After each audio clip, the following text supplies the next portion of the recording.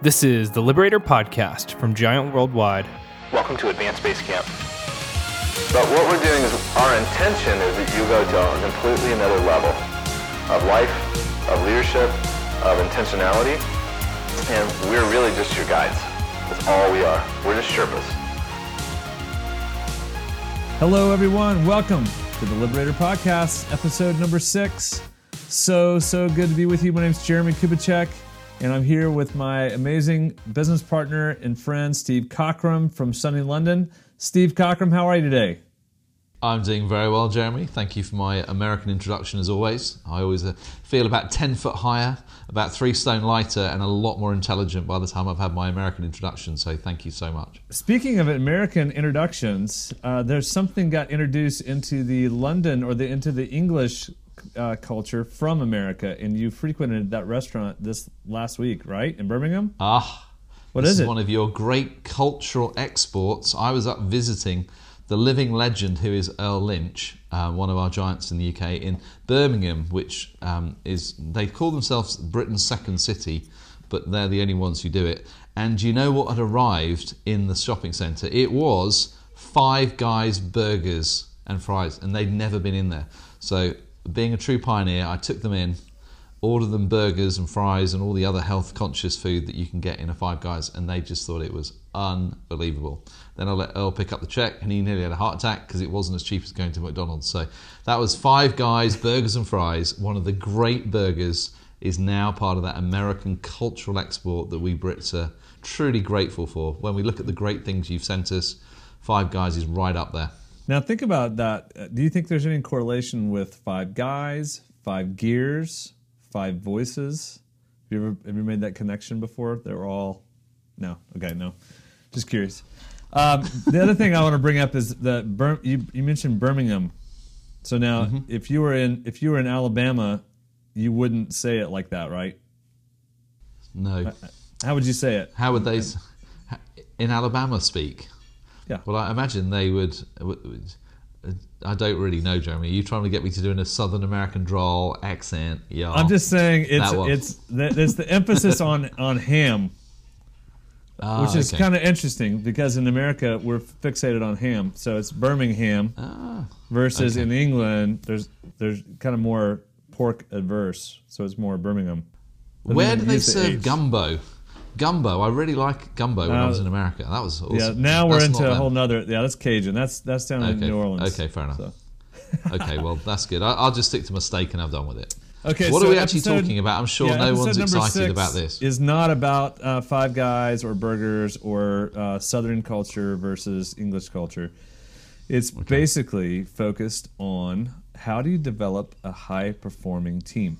Now, there's a lot of topics and conversations about this subject. A lot of people want to talk about it. But I think we've got something that might be a little bit different, a little bit more unique than most, or at least maybe even going deeper than a lot. So we're going to talk about how do you develop a high-performing team. So first and foremost, Steve, why is that important? I think mainly because if you have a high-performing team, you can usually achieve things that are almost impossible without alignment, synergy, and all the things that go with it. I mean, we often say that in our experience, teams function at about 60% or less of their true capacity because basically people don't really understand how to create the environment where everyone gets to play their best. And we talked quite a bit about that in our last podcast, and the idea basically being is when everyone gets to play, when every voice is heard, when everyone brings their best contribution, not only does everyone love being part of that team, but that team delivers on its vision, its objectives, its key performance indicators at a way higher level. So every organisation we work with, everyone wants a team that has the capacity to perform to the absolute max, I guess, of its potential. And everyone talks about it, but nobody actually really does it. And here's my thesis, Jeremy. Do you want to hear my thesis? Come on. Is because basically most teams are led by pioneers and connectors statistically. I mean, pioneers represent 7% of the population and connectors 11%. But if you were to look at how many pioneers and connectors as first or second voice lead teams, and what they do is they cast incredible vision of possibilities of what could be, but they never often drill down deep enough into the details that really allow the thing to actually happen. So lots of people talk about high-performing teams, lots of people give you books on it, lots of people give you concepts on it. What I think we've really tried to do is dig into the real, what we call guardian detail, to really then understand how it works, and from that position, help others move forward. What do you think of my thesis? I think it's a great thesis. I think that's part of the leadership crisis that we have and the issue. And I really do think we have a leadership crisis. I know we talk about this a lot, but you go, think about how many organizations are not working to their capability or their opportunity, or how many universities or businesses or governments or just countries. And it goes back to this whole idea of actually getting a team to work together, being on the same page. It's incredibly difficult. It's much easier to talk about strategy and to find money and talk about money and to be cerebral versus having to deal with people, which is really, we've talked about this once before, I want to bring it back up. It's really an issue of understanding what people are, what teams are. A team can either be a liability or it can be an asset. So in the if we use a profit and loss, so a P&L statement versus a balance sheet statement. A balance sheet has assets and it has liabilities. You take potential liabilities and turn them into an asset that will directly impact the P&L, the profit of a company. And most people just think that's fluff. So a lot of pioneers, what I've thought about this too, here's my thesis.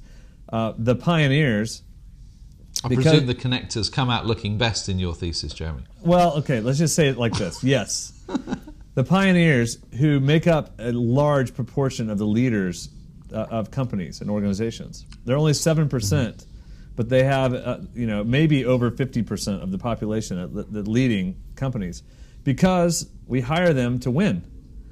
But what they do is the pioneers they're aligning resources, they're aligning people, they're aligning money and to the opportunity, and they do that really, really well. But leaders define culture, and so what happens is that desire to win and achieve and is so forward thinking that culture, people, leader development feels and sounds like fluff. So therefore, it's kind of like, well, let's just hire good people so we don't have to train them or deal with them. And so that whole mindset actually creates underperforming teams.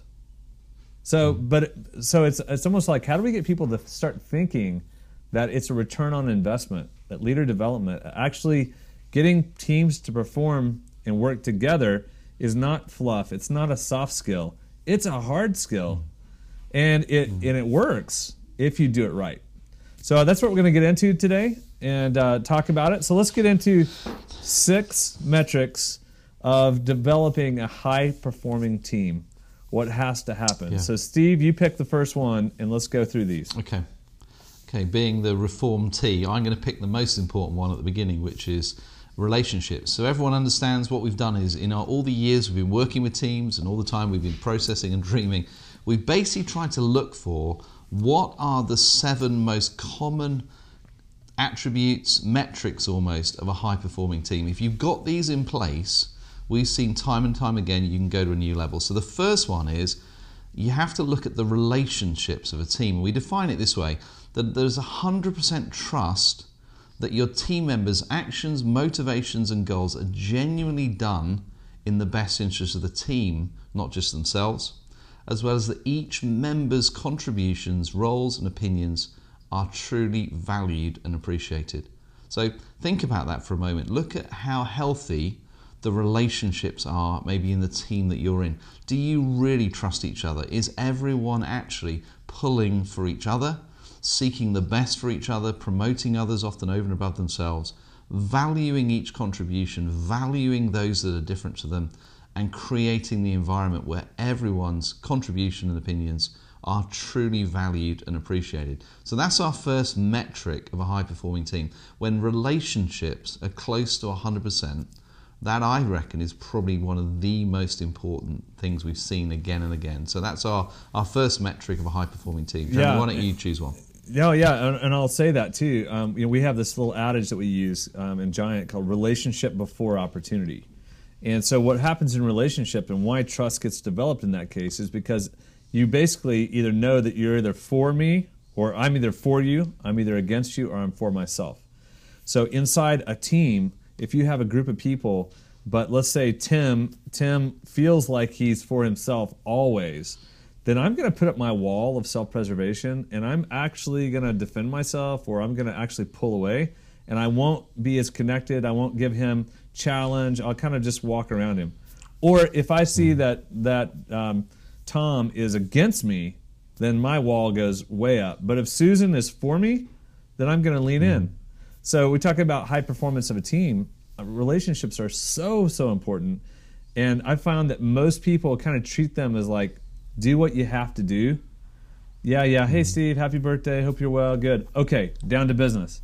And they don't understand that fact that you spend an inordinate amount of time with your team in your life. So why not spend time to make those the best relationships as possible? So, all right, I'll pick. Oh, go ahead. I was just going to say, I think, for our team, the commitment to relationship has been one of the most significant parts, I think, of the reason we've been growing and been so successful, that we've actually worked at relationship. And I know some people sometimes say, you can't be close friends with the people who work for you. How would you respond to that? If I'm the boss, I don't want to get too close. I don't want them to feel too safe because they won't perform. Any thoughts on that one, Jed? Yeah. I would say in general, I disagree. I won't say it's all rubbish, but I get it that there's boundaries that need to be put in place. But I think what that is, it's almost used as an excuse, and it's a generalization. What happens is you have to know your team to lead your team. I was just talking to a coach at lunch, a football coach, and he was talking about the fact that he has to know every one of his players. If he understands the players, he can treat them differently and knows when he needs to bring more support and challenge based on their voice. So what's great about that is he's cognizant. And I think what a lot of leaders do is they make general statements like that, and then they live their leadership life like that, and then they get the consequences of it as like, oh, you know what, Steve's not really for me, or he's always for himself, or he never talks because he doesn't want to get too close. And so I probably would say I think that's rubbish. So that's a good English word. That I'm very impressed. As opposed to trash. That's trash talk where I come from. I use rubbish. I use loo. I use cheers. There's a lot of words I like. So, okay, next one: 6 metrics of high-performing team alignment. So this one, alignment. Think of your car, your vehicle. If your vehicle is misaligned, it's not a smooth ride. So to be 100% and buy into your team's mission, vision, and values, as well as the role, fit, and contribution of each team member. So if you're in a position right now and you disagree with the team's mission and vision and values, you're not in alignment.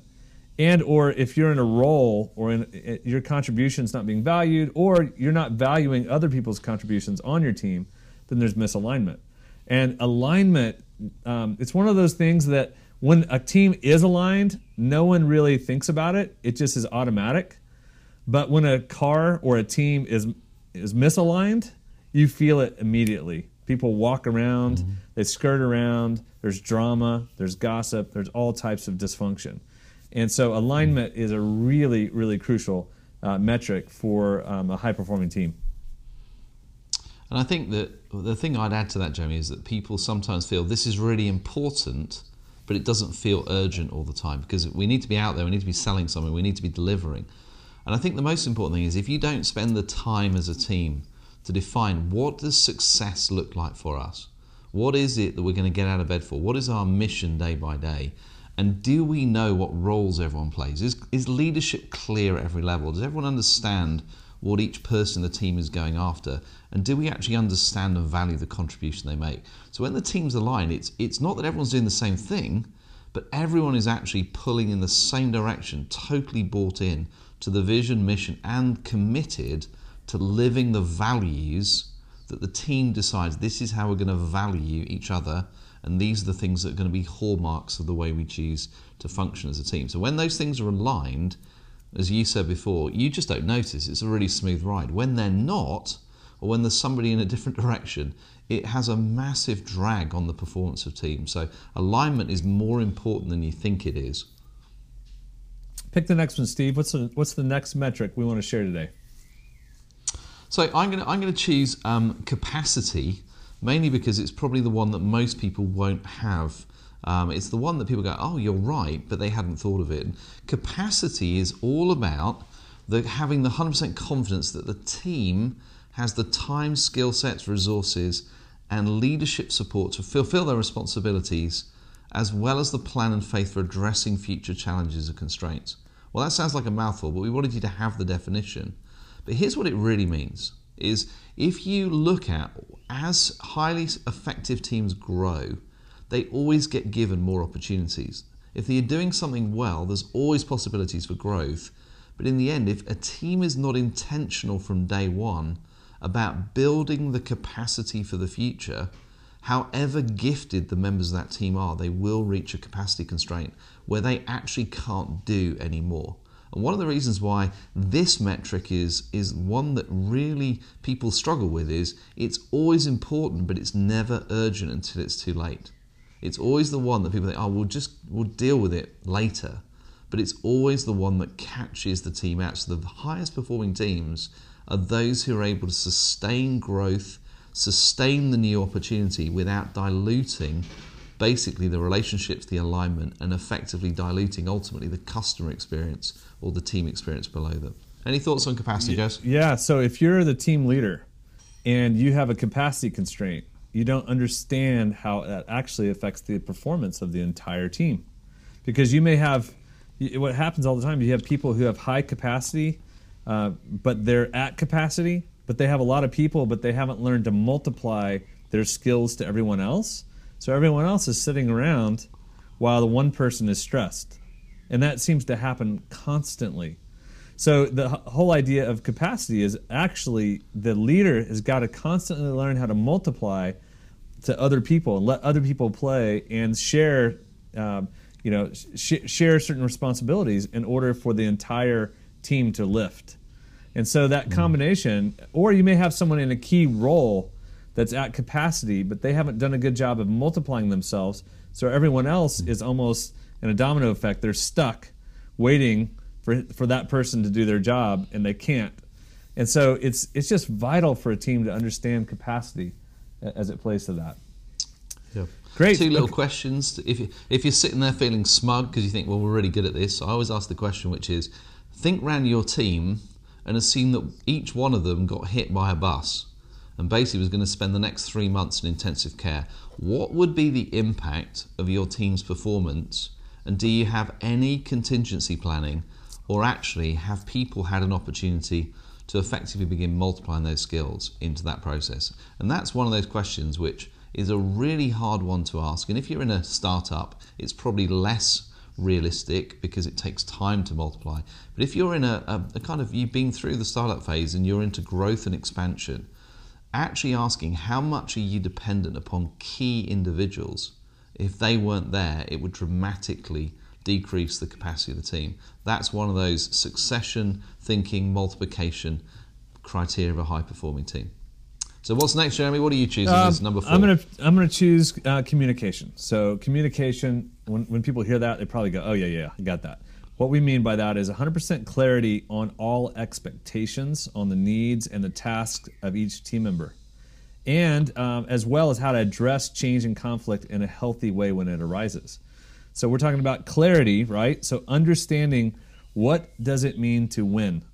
What does success look like? What are the expectations of the team leader or of our team or another group to our team? What does it mean to exceed expectations? What are the needs and tasks? And then how do we address change and conflict? So you think about that. Every single day there's some change that comes into the organization. One person's working on something, and then a change order comes in, and it takes them away from what they thought was going to happen, and they have to shift. Or there's a conflict with a customer or a team member or with a boss or another team. And so what happens is we basically want to get teams to the point where they're healthy in communicating and understanding what clear expectations look like in their daily tasks. That's very good. We have a tool called Go to the Source, which is one of the most powerful tools for communication inside a team. It basically says this, is if you have an issue with your team member, and what we say is go to the source direct, go and speak to them, give them a chance to respond. So I might go, look, Jeremy, when you said that in last week's board meeting, you made me feel this small, and everyone laughed at me, and I was like, I'm ready to. I thought you did it deliberately, but I know that what we have to protect is the communication and the relationships of our team. So I'm giving you a chance to respond. And the teams that basically commit to that open communication of believing that they're for each other and not lettering those passive aggression or believing the worst of each other, actually having a way of having that honest communication is another one of those key metrics that basically the most high performing teams, because in the end, if you're right on the edge of basically, if you're really achieving things, you're going to be moving. There's going to be all kinds of moving pieces, as Jeremy said. You have to have decided in advance how we're going to communicate, how we're going to keep clarifying expectations, how do we keep driving forward. And if you don't establish it in the beginning, the busier the team gets, the more pressure that's brought in. Often it shows the cracks in communication, and those cracks in communication are often the things that undermine the relational health of teams, and all of a sudden you've got two of those metrics that are basically playing down on each other. So communication is the big word that us pioneers and connectors love to use, but it's always good to ask, what do you really mean by that? What does it mean when in the day-to-day of your team? How do you define it in a way which everyone understands and we can keep going back to? All right, Steve, we're down to the last two. You pick. You've got two more to choose from here. Well, I'll probably choose my Achilles heel here. So basically, I'm going to choose execution. I mean, in the end, a high-performing team has to be able to execute on what its tasks, objectives, and roles are. So we say that the highest performing teams have the capacity to deliver 100% consistency in the fulfilling responsibilities that they've been given on time, on budget, according to team goals, as well as the confidence that projects being executed are genuinely creating value, momentum, and growth. So that whole idea of saying, when somebody in the team says, this is what I'll deliver, this is what I'm going to deliver it by, that you actually know that you can trust the alignment of all the activity, and in the end, everyone is committed to execution to the very best of their ability, because that's what creates the real value, the momentum, the growth, and the best teams always deliver on the execution side of things. What's interesting, Steve, is that it's funny, if you say execution, a lot of people are like, oh yeah, man, we need execution. You just got my attention right there. That's my favorite word. But if you take execution out, or if you take relationships out of high performance, all of a sudden it becomes an execution task machine where it's all head, no heart, and you'll actually underperform. Steve and I, we've found in our teams, teams that we've worked with that are they get stuff done, and yet they have a high turnover, or no one really wants to be there. And so it's the combination of how do you get a team player for their heart to come alive, for their passion to be there, their excitement. Well, if their heart becomes alive and it combines with their head, now you're onto something. So execution and relationship actually affect capacity. It affects communication. It affects the other things we've been talking about. So I totally agree with you. So it's don't when people hear execution, they may get all excited, going, "That's my word," but it has to be in context with the other words combined. All right, the last one on the list of the 6 metrics for a high-performing team is synergy. Synergy means the 100% belief that the team is more important than the individual, as well as the complete confidence that working with your team members enhances each individual's performance beyond what they could do themselves. So in the financial world, there's a term called accretive. And when I was in the acquisition space in the private equity group, accretive meant, hey, if we take this company plus this company, that should give us 3. So 1 + 1 = 3. That's accretive. So in the same way of synergy, you think, hey, if we can work together, all of a sudden, if we can have synergy, then our productivity can be 1 + 1 = 3. Just like a great marriage, like a great partnership. So synergy is such a crucial word, and it is a combination of communication and relationship and execution and all those things combined as well. So give me your thoughts on synergy, Steve. I've often said there's there's no such thing as accidental synergy in teams. It actually takes a huge degree of intentionality because it goes against the individualism that usually wants to say often, hey, my number one team is my marketing department or my finance department. And I think Patrick Lencioni, who's a big friend of Giant and got his new book coming out, I think, as well. What Patrick said was this: you have to have your number one team be your number one team. And I think that's been quite important in this area of synergy. Does everyone believe the team is more important than their own individual success? Are people prepared to align their expertise, their skills, in such a way that the team's performance is more important than my own personal success or achievement? That one is, I think, incredibly hard to achieve because we're dealing with human beings who by their very nature are often complex, often insecure, often dealing with their own sense of trying to prove themselves. And so, I know the wall of self-preservation, Jeremy, which you wrote about in your first book, talks always about that idea of, what are you afraid of losing? What are you trying to prove? And what are you trying to hide? And anyone who has insecurity always undermines synergy, because in reality, you're actually dealing with your own need, and that usually prevents you being prepared to play your role, however sacrificial, on behalf of the whole. You never get 1 + 1 + 1 = 5 if you have insecure leaders who are fighting for their own preference and their own kind of betterment inside an organizational company. That's my thinking anyway. Oh man, and when I hear these and talk about them, I go back to my own failure in my own leadership, going, gosh, I had so much opportunity, running a team, running this division, and going, oh, we were so there, but I was so either insecure or fixated on me or whatever, immature. So I go back and I wish I could go back and climb back in that suit, that body, and as I'm trying to lead now, because we talk about this, you guys, in the Giant world. We're Sherpas, we're mountain guides. We're not the heroes. Steve and I are not the hero. The hero is the liberator. It's the leader worth following, the leader who calibrates high support and high challenge. So, but to get there, it's like synergy is almost like you have to die to yourself, because there's death to your own needs, meaning that, hey, it's better together than me by myself. And to your point, there's so much relational dynamics, emotional dynamics, there's insecurity, all those factors that can take that out and can really cause distrust pretty quickly. But the team that gets these right, the team that can go through all 6 of these, oh my goodness, it's a competitive advantage. They have an opportunity just to take their market share, to move so much quicker, because every organization has team issues, and very, very few are actually performing at a high level in congruence to these 6 that we mentioned. And so if you get these right, it's a game changer.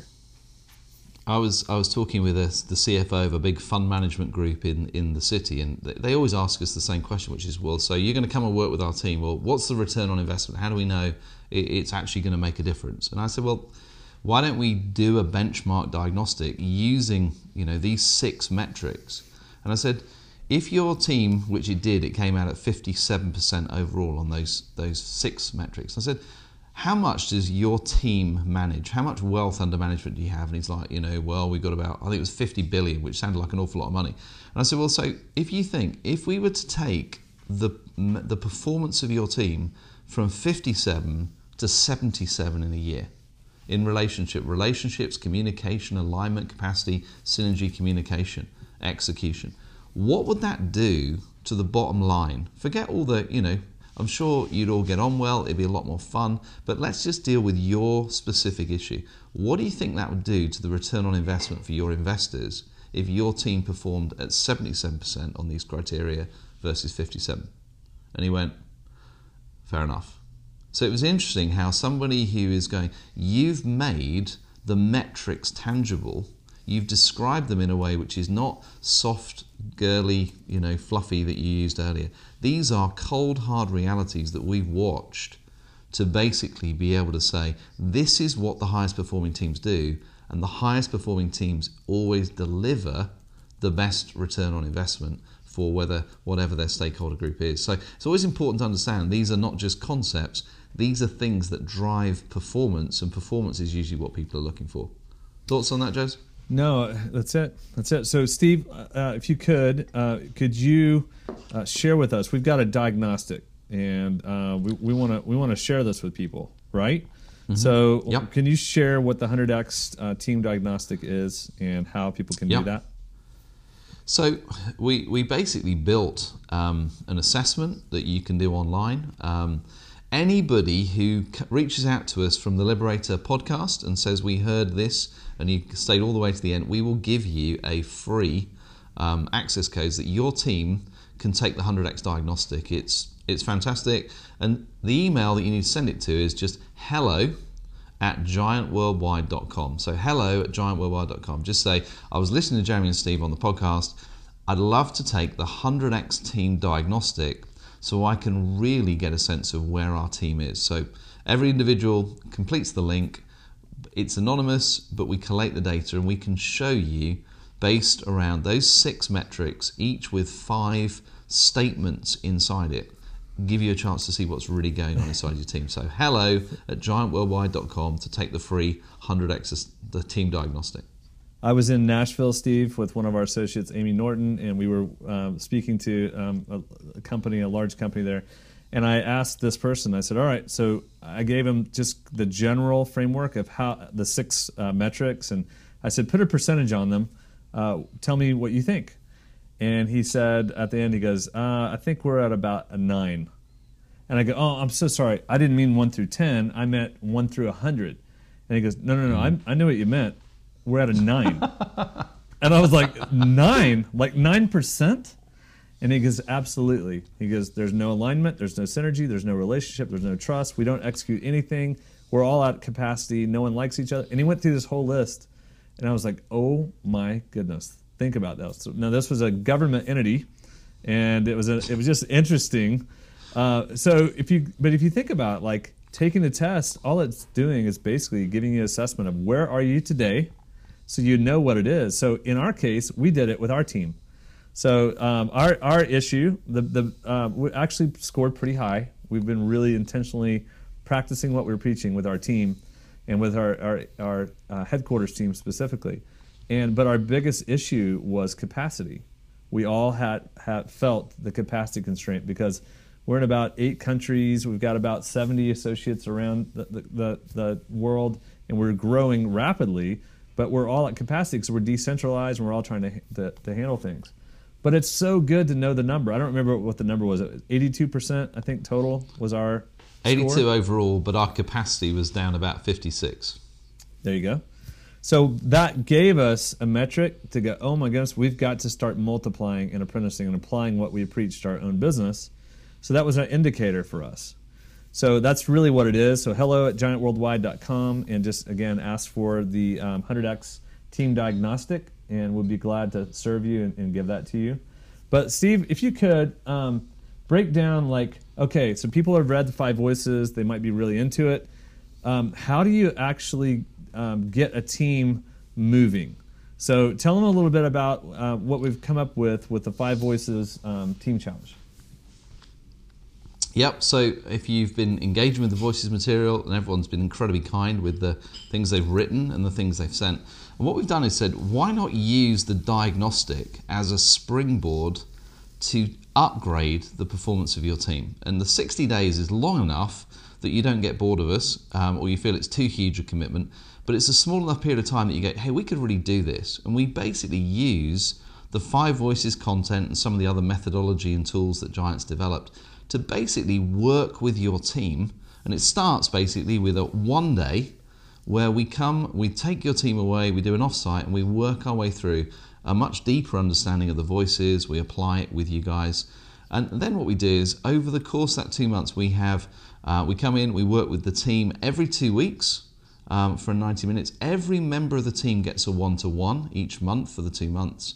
And we work our way through, and then the last day of the 60-day challenge, we're on site again or with the team. And what we do is we do half day with the team to review what's changed, We do the diagnostic again and see what progress has been made.